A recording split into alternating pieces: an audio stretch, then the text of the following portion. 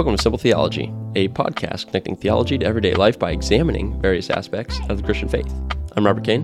Can I call you Robbie? Can I call you Robbie Kane? Can't call me, not Robbie. Robbie's not, I'm not down with Robbie. Flexible name. Okay. But not Robbie. Bobby. What's your name? Well, Bobby. My name's Bill. Bill Gromlich. Bill Gromlich. And what are we getting into, Bill? Yeah, so we're getting into Joel chapter 2, verses 18 through 27 today on the podcast. We're going to talk about some prophecies that Joel makes, how some of those are historical, and some of those are still yet to come. So it's a pretty good kind of walk through that passage. We're also going to learn about Vanguard Financial Institution. That's right. So invest your time in this episode.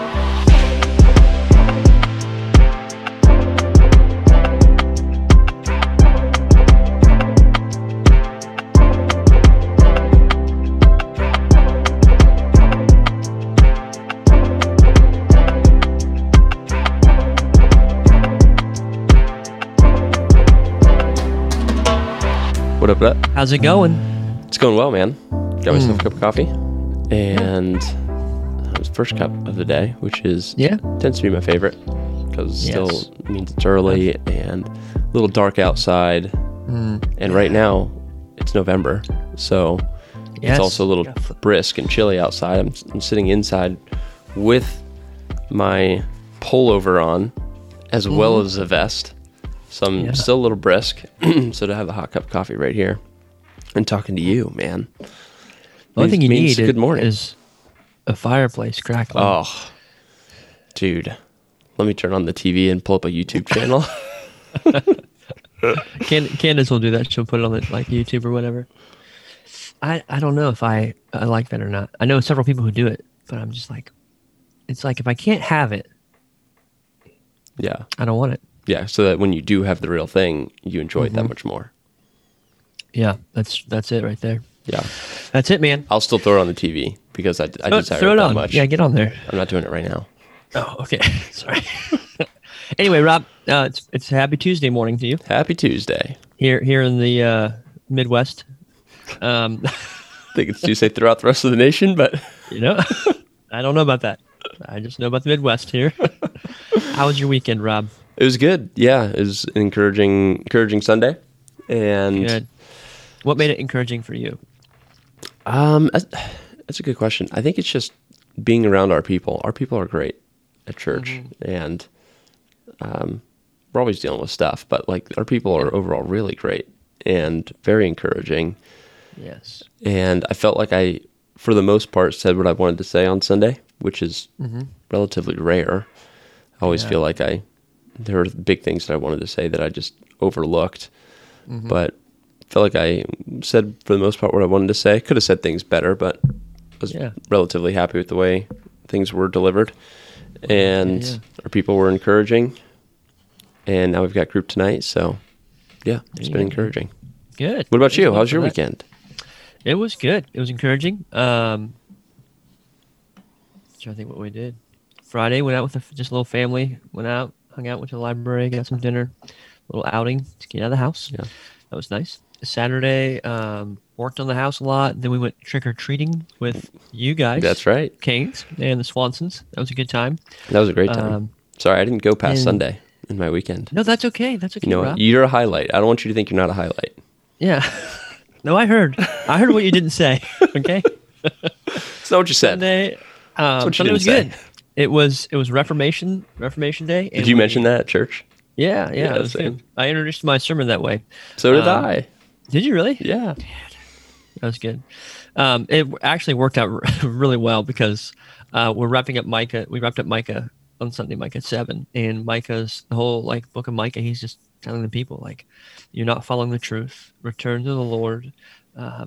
Love the Lord. Love the Word. Love God. Nice. That was Martin Luther's. That was what he was doing when he started when he was doing his part to start the Reformation, and just shared how quickly what the Reformation was, the 5 solas, and it was good. Again, I'm with you. When you gather, when I have a chance to go to other churches and speak or sick or something, and you just miss your people, and that is it's something I have not experienced to this level, and it's just been a huge blessing and encouragement. So, yeah, it was good. We have one more week of Candace leading music, and then she'll be done because she's having a baby here in a few weeks. Nice. So I'm excited. I'm really excited for her to just be done with that. But all in all, doing well. It was a good weekend. Feel encouraged. Started to get my office cleaned up yesterday. My office was You sent me that picture. Disaster. That thing looks so sad. Looked like a dumpster in here, but you need to provide some context. You guys are doing some home renovations. We live in a dumpster, so it's not like you just got lazy and stopped cleaning your office. You live in your house right now. You guys are doing some home renovations. You're doing some home renovations. I was telling Rob, the office is like the processing center. Everything comes back here that doesn't have a home, or it didn't get to its home or something. So, but yeah, good stuff, Rob. Yeah, encouraging weekend, encouraging day yesterday. Encouraged to be here with you. Cup of coffee, no fireplace, but dude, it's a great mug, by the way. Good. Thank you. You wanna share where that mug came from? This mug came from Risen Thrift, which is a nonprofit in Danville, Ohio. If you live in the greater Midwest area and you would love to donate your quality home goods or furniture, by all means, take it to Risen Thrift in Danville. Or if you want to go shopping, a great thrift store, Risen Thrift, which is 6 East Market Street, Danville, Ohio. Say faith-based. Boom. It is faith-based. The owner is an elder at your church. Yep. Well, he doesn't own it, but he runs it. Okay, they're not sponsoring the episode, but we are giving them some airtime. So I'm sure their sales will skyrocket to where they won't be able to handle it. So they can make us later. Flock there. Yeah. Like the locusts. Run, don't walk. In Joel. That's right. That's right. Okay, so we are in Joel. We're getting back into Joel. We took a break last week to talk about Mike Stone and Russell Moore. And we didn't really get to finish that conversation. Do you want to finish the conversation? No, I mean, I think I don't know if we need to. I'm just saying. Yeah. I feel like we ran out of time, which is understandable. Yeah, we used a lot of time. That's my fault. No, this is life. I mean, it was. But yeah, I just want to acknowledge that, I guess, is what I'm saying. Like, we did end that quickly. We were not able to cover, I think, as much as we were wanting to, just more on the Christian, just ethics side of lawsuits. So so we did that last week, and we're back in Joel this week. Yep. So we are in Joel 18 through 27. I'll read it, and then Rick, we will listen to the Richard W. Gromlich commentary. Yeah. So here we go. Joel chapter 2, starting verse 18. Then the Lord became jealous for his land and had pity on his people. The Lord answered and said to his people, Behold, I am sending to you grain, wine, and oil, and you will be satisfied. And I will no more make you a reproach among the nations. I will remove the northerner far from you, and drive him into a parched and desolate land, his vanguard into the eastern sea, and his rearguard into the western sea. The stench and foul smell of him will rise, for he has done great things. Fear not, O land, be glad and rejoice, for the Lord has done great things. Fear not, you beasts of the field, for the pastures of the wilderness are green. The tree bears its fruit. The fig tree and vine give their full yield. Be glad, O children of Zion, and rejoice in the Lord your God, for he has given the early rain for your vindication. He has poured down for you abundant rain, the early and the latter rain, as before. The threshing floors shall be full of grain. The vat shall overflow with wine and oil. I will restore to you the years that the swarming locust has eaten, the hopper, the destroyer, and the cutter, my great army which I sent among you. You shall eat in plenty and be satisfied, and praise the name of the Lord your God, who has dealt wondrously with you. And my people shall never again be put to shame. You shall know that I am in the midst of Israel, and that I am the Lord your God, and there is none else. And my people shall never again be put to shame. This is the word of the Lord. Thanks be to God. That was good, Rob. Yeah, so if just a little bit of context, the way that the passage we had covered a couple weeks ago ends, Joel is telling the people to repent and pray that the Lord would relent of his judgment. And so verse 17 of Joel chapter 2 It says, between the vestibule and the altar, let the priests of the ministers of the Lord weep and say, spare your people, O Lord, and make not your heritage a reproach, a byword among the nations. Why should they say among the peoples, where is their God? So that's the end. That's verse 17. And then verse 18 says, then the Lord became jealous for his land and had pity on his people. So we see this, the people repenting and crying out for the Lord, and the Lord having mercy towards them and being gracious towards them. And he begins to restore some of the things that he had been taking away from them. You see the Lord beginning to protect them from their enemies, but you see him restoring the grain and the wine and the oil, and that they will be satisfied. They will not be a reproach among the nations. And in this passage, 18 through 27, Rob, you and I were talking about this before we started recording, how there seems to be kind of a meshing of prophecies, prophecies that are going to happen relatively quickly, soon from Micah's perspective, that are now historical. They've already happened. And there's prophecies that are still yet to come, that are more eschatological, more for the end times that will be fulfilled. Because as you work through this prophecy, it can't all be historical, and it doesn't seem like it's all still yet to come. And we've said this before, but remember, when talking about prophecy, a helpful way to view it is like a mountain range that's way off in the distance. So from a long distance, you can see the mountain range, and you can see the different peaks. And for when you're miles and miles away, the peaks look like they're all kind of like right up against each other. But once you get up to a mountain range, those peaks might be miles and miles apart. But from that first perspective, they were right up against each other. So likewise, a prophecy can actually have things that are going to happen quickly, like soon, relatively soon from when they're prophesied. And then at the same time, things could be declared that are still years and years or thousands of years out. So that's kind of like a little bit more of the understanding as we're working through this passage. Yeah, that's a helpful illustration when it comes to considering how we read prophecy and how we understand passages like this one. One of the things that we point out is in verse 18, the Lord became jealous for his land.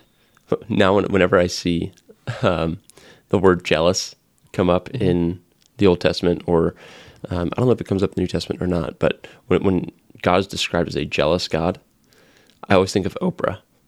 Have you heard of this? No. Oh, yeah. Oprah Winfrey? Yeah. So there's like this famous thing where she said that she could never worship a God that was jealous. Oh, yes. Yeah. And it's just a clear misunderstanding of what the text is getting at. When it says jealous, it doesn't mean like a pouting God off in the corner who's jealous of someone who has something that he doesn't have, and he's pouting. It's coveting or anything like that. It's a God who loves us so deeply that he longs for us, and he wants us, and he does not want us to go toward destruction. So it's a deep devotion that ends up being the impetus that leads him to intervene. And so you see the Lord became jealous for his land. He loved his people. He loved his land. And so when they come before him and repent, he welcomes them, and he ends up showing pity on them. So when you see jealous, you see God being described as a jealous God, it's a reference to God's love and devotion to his people. In the same way that I'm jealous for my wife. I want her time. Yeah. I want her affection. And if she were to give her time and affection to another man, then that would be painful for me because of the love and devotion that I have for her. In the same way, but even greater, the Lord God is jealous for his people. Yeah. And that's like, it's designed, like the relationship is designed a set way, right? God designed the relationship for you and Danielle a set way for a husband and wife. And so for him and his people. And it's like his jealousy is that he wants it to be right again, which is the most life-giving thing for us. Yeah. It's the most glorifying thing for others to see. And like, Anyway, that's good. That's a good point, because I think people can read these minor prophets and just the Old Testament, like, man, God is just like jealous over here, angry, like he's pouting, he's not getting what he wants, and he's like slaughtering people. And which all that is untrue. Actually, the reality is the Lord is working His will, which is the best thing for all creation, all the time. Yeah. And to be able to take rest in that rather than to get worked up about it. But Oprah Winfrey has a lot of other issues as well. Yeah, a lot of interesting teachings. Isn't she? Is she like a new age person, or she's just kind of like all over the map? I think it's implied. Yeah, I don't know. I don't watch a lot of Oprah. You don't. I know you would think that I do, but does she still have a TV show? She has a channel or something. I think she has more than a show. I think she has a channel. I will say this just as a historical comment. I remember when people started having a channel, like that was kind of like a huge thing. Like before, it's like I don't know who owned a channel, but somehow a channel seemed like this, like it was like land. Like they don't make more channels. Yeah. Channels are set, and so whoever owns a channel owns like whatever part of a planet. And so when people started like, oh, they started their own channel, it's like, how big are these people? They have their own channel. But now like channels start up all the time. It's no big deal. Yeah. Anyway. Okay. So, Rick, so you see verse 18, God became jealous for his land. So you see God's jealousy. He shows pity on his people. So his kindness to welcome repentant sinners. Just as a side note, like anytime you come before the Lord with repentance, every time he will welcome you back. There's this idea that we have that we have to beat ourselves up for a little bit. And I'm sensitive to that because that's how I felt for a long time and still wrestle with, where if I fall, I have to kind of wallow in it for a while and really feel the weight of it before going back to the Lord, because I think that if I go back to the Lord too quickly, he's going to be like, whoa, wait a second. Have you even taken any time to think about what you did? Like go think about it for a little bit longer and then come back to me. But that's not the God that we serve. We serve a God that as soon as we come back to him with a repentant heart, he forgives and he welcomes us back. He will in no way cast out. Gentle and Lowly talks about that. He has a whole section, a whole chapter called I will in no wise cast out. And that was a powerful chapter for me because he just goes through each excuse that we give. Oh, but I'm a consistent sinner. Or, oh, I've sinned against God. Or and he goes through all this whole list. And each time God says, I will in no way cast out. I'm not going to cast you out. Come back to me. Turn from your sin. Come back to me. I'm here with open arms. I love you. I'm jealous for you. When you come back to me, it exalts the cross. It exalts the gospel because it shows how powerful the gospel is over the sin that you just committed. So if you're able to come back quickly, and I'm able to forgive you, then it shows how magnificent this work is that has been done. If we feel like we have to pay our own penitence for a little bit, maybe for a few hours, or maybe for a day, or maybe for a week, then it minimizes the work of the cross. But if we come back to God and are confident that he will in fact welcome us back and he will forgive us, then it magnifies the work of the cross and therefore magnifies God, and he's glorified in your repentance. And so we see that was just a side tangent, but praise God for it. Like we see God as a jealous God. We see him showing pity on his people. And then we see him answering his people. The Lord answered and said to his people, and then he goes on to explain everything that he's going to do for them. But not only does God welcome you back, but he's willing to answer you. And the primary way that he has answered you is in Scripture. Yeah. So when you do go back to God, when you do repent, trying to do our tagline here of connecting theology, the theology of repentance, to everyday life, when you do go to God in repentance, really helpful thing is to open up the Word, to get yourself back into God's words, hear God's words wash over you, read the Word, meditate on it, and then pray those words back to God.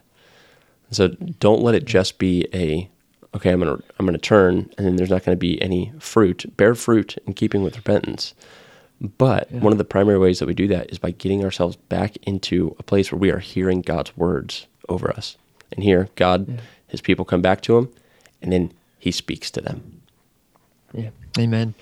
No, and even just as you're talking about like the pattern of repentance, and then the Lord nurturing and sustaining us. And even Micah's like what, or like you're saying, Micah, Joel is saying here, that as the people have repented, he begins to heal and to restore their land and to remove the threats of their enemy. And he begins to, in verse 21, it says, "Fear not, O land, be glad and rejoice, for the Lord has done great things. Fear not, you beasts of the field, for the pastures of the wilderness are green," right? "For the tree bears its fruit."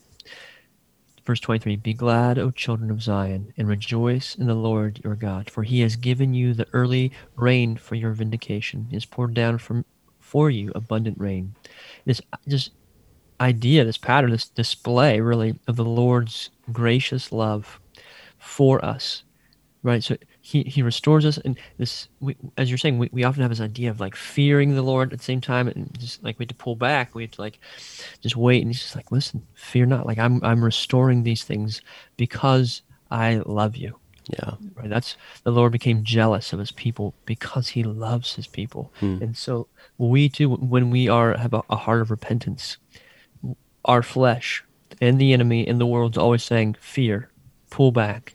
And the Lord is saying, "Listen, fear not. Come with bold assurance to the throne of grace." And that's what the Lord has for us. Yeah, that's good. It's really good. So let me ask you this. As we see in verse 20, Yeah. "I will remove the northerner far from you." So we were even having a discussion off air about this, particularly verse 25, verse 24 and 25. But when you see northerner, who is Joel talking about? Who is the Lord talking about here? Yeah, so as I was reading, and it does not appear that anyone really knows. So they were saying how most of Israel's threats were from the north. Almost all of their threats were from the north. So it could have been just those who have been threatening the land. It could also be like a prophecy towards the end times, depending on how the Lord works out what he's doing with the nation. It could be a future reference, like a end time reference. It would appear, though, there's two things that are referenced: a physical army, and then the army of locusts. Right. So this passage is talking 17 through 28 about this theme that we've been going through from chapter 1 about the locusts, this army of locusts. So the Lord will remove and then restore what the locusts have taken, but he's also, I think, going to removing and restoring what a physical army has come and destroyed. Yeah, in my reading, it was talking about the northerner, and it said that it may be the locust, it may be an invading army, or maybe a final apocalyptic enemy of Israel. However, to your point, one of the things that was brought up in the reading was that the reference to locust, if the northerner is the locust, that would seem unusual, because they said that locusts typically came from the south or from the east. And then also Jeremiah and Ezekiel portray an enemy coming from the north. So it would seem that this is more of a physical army, even though, just all cards on the table, reading this passage before going into what some commentary says about it, I read that and I was like, oh yeah, it's clearly talking about the locust, especially verse 25, where he says, "I will restore to you the years that the swarming locust has eaten, the hopper, the destroyer, and the cutter, my great army, which I sent among you." And I don't think, to what you were saying offline, I don't think that verse 25 is referring to a human or a man army. I think it is referring to the locust, but I think this passage as a whole does leave room for the opportunity to talk about the locust and another human army. Yeah.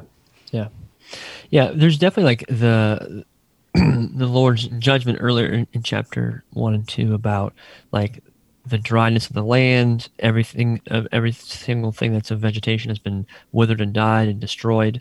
Like and in this chapter, it's like all green again, and right. And so that would depict a locust, a physical locust plague, and then that the Lord will restore that as well. So yeah, I'm with you on there. Yeah. What's a vanguard? We see that in verse 20. "I'll drive him into a parched and desolate land, his vanguard into the eastern sea, and his rear guard into the western sea." I'll be honest, I'm going to look at this. I always thought a Vanguard was like The financial advisor was company. it like a forward defense? Yeah, I mean, you're very, very close. So Vanguard, at least in the ESV Study Bible, says that it's his face, like the front, and the rear guard is obviously the back. Okay. What are you looking up? What are you finding? Okay, I was just doing a little bit of my own research A little here. Logos research? I just looked on the greater interwebs. There you go. Bing? Yeah. You went to Bing? Yeah, that was You asked Jeeves? that was a lot of marketing dollars down the toilet for that. Dude, they're still pushing it. Bing? Yeah. That was like 10 years ago or Dude, more. they're still pushing it. All right. Well, we're pushing the Lord's salvation. That's And right. I mean, we see here that towards the end of this passage that there's these promises that will be made. It says, as you were talking about verse 24 and 25, the Lord will restore. In 26, you shall eat in plenty and be satisfied, and praise the name of the Lord your God, who has dealt wondrously with you. And my people shall never again be put to shame. You shall know that I am in the midst of Israel, and that I am the Lord your God, and there is no one else. And my people shall never again be put to shame. So here in these last couple of verses, this is the part where I think this is much more eschatological in its prophecy. So it's not because since this prophecy, whether you believe that Joel was prophesying before the exile or even after, we know that Israel has been put to shame. There has been times when they have not been completely satisfied, and we'd say that the passage that the Lord shall be in the midst of Israel. That's Jesus, right? That's Jesus coming to reign and to rule his people in the midst, physically. And we could say even the Holy Spirit with his church. Yeah, that's good. And him talking about his people will never be put to shame again. And, I mean, tying it back to that vanguard and rear guard, where he says in verse 20 that his vanguard, so the front of this army will be put into the eastern sea, and the rear guard, the back of this army, will be put into the western sea.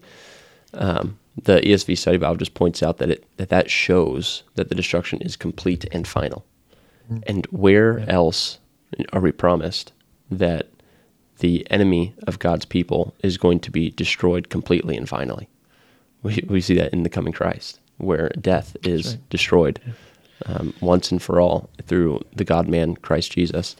And so this is a little bit of a foreshadowing of the great victory that we're going to see in the God of Israel who comes to dwell among his people, the greater Israel, those who are in Christ. So as we look at this passage, we're seeing not only some probably historic things that have taken place, but as you said earlier, intermixed with some prophetic things that are yet to fully and finally take place. And then in verse 27, we see the Lord say, you shall know that I am in the midst of Israel, and that I am the Lord your God, and there is none else. That right there, I am the Lord your God, is him recognizing his covenantal bond with Israel. He's reminding them, I told you that I am the Lord your God. I'm going to do this work to remind you, so that you can recognize yet again this covenant that I am keeping. I am, in fact, the Lord your God, and there is none else. There's no other God that's going to come to your rescue. There's no other God who's going to take your enemy and completely and utterly destroy them.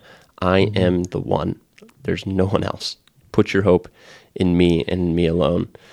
And God does this, finally, in the person of Christ, where he takes away all of our shame. That the passage ends, and my people shall never again be put to shame. All of our shame is taken away in Christ, who God in the flesh came to destroy our enemy once and for all, and so that we can know his covenant faithfulness, all these covenants throughout the Old Testament that he has made, and now he fulfills them all finally in the new covenant of Christ, taking away our sin and giving us his righteousness so that we can have eternal communion with God. Yeah. And even, I mean, we're heading towards like Christmas, and there's so much to celebrate about Christmas. We celebrate Christ in his coming, his Emmanuel, his dwelling with man, and that he will yet again dwell with us. Like that is our hope. And so Joel's declaration and Micah's declaration, their hope and our hope is the same: Christ eventually dwelling with us. Yeah. And like, I just think, it's 700 years ish. We're not sure where, Joel had prophesied and he's waiting for the Messiah. The Messiah comes 2,000 years later. Here we are waiting for the Messiah to come again. And like, our hope is all anchored in the same thing, that what Christ accomplished on the cross for us to atone for us, redeem us, adopt us in, and we will spend eternity with him. Not just kind of vegging out, watching football or hanging in a hammock or whatever, but glorifying and enjoying the Lord forever and seeing his glory in a way that we've never seen it before. And that's our hope. That's Micah's hope. I keep saying Micah because we're preaching through Micah. That's Joel's hope, Micah's hope, my hope, your hope. And as you said, there is no other hope. There's no other place to turn. And why do we as people begin, or even like, it floors me when I think about like my struggle with like sin or pride or coveting things. Like, why would I ever expect this thing I bought or this person's affirmation or this other thing to bring me satisfaction or hope? Yeah. Like, nothing apart from the Lord can do that. I know that. Scripture tells me that. My own experience tells me that. But yet the temptation is to look to other things, to look to other gods, and this is the pattern we see with the nation of Israel. Like, the Lord protects and he provides, and they're like, all right, thank you, Lord. And then all of a sudden, but there is Baal, and there's these other gods we want to worship, and, these other women look pretty good. And the Lord's just like, man, none of these will ever satisfy. Yeah. They never do. Only the Lord. That's good. Anything else you want to add? No, just we'll finish out, Lord willing, next week, the chapter 2 of Micah, which does get into more prophecy about the end times. So I'm looking forward to that. Hey-o. All right, cool. If you have any insight, anything that you would like to let us know about, feel free to go over to simpletheology.org. You can leave us a comment. You can reach out to us. You can suggest a topic. You can find all of our social media stuff on there. And if you would like, our website does have this technology. You're able to go over to simpletheology.org, and in the bottom right, you can leave us a voice message. So if you don't feel like typing, but you feel like giving a word of encouragement, or you feel like asking a question, or if you want to say something that you'd like us to play on air, we'd be happy to do that as well. I mean, presuming it's acceptable to play on air. Know how some of our listeners can be. Yeah, exactly. The rowdy bunch. That's right. But yeah, feel free to do that, guys. You can reach out to us. We would love to hear some topics. We went off script last week, did a separate topic. If you would like us to do that with another topic, please feel free to throw it out, and Lord willing, we'll be able to get to that. So other than that, I don't have anything else. You can hit us on social media, facebook.com/simpletheology, instagram.com/simpletheologypod, but you can find all that on our website. So trying to do more of what you said, Rick, just direct people to the website, simpletheology.org. Go there. You'll find all of our episodes, all the information you need. All right, that's it. Peace out, y'all. Cool. Peace.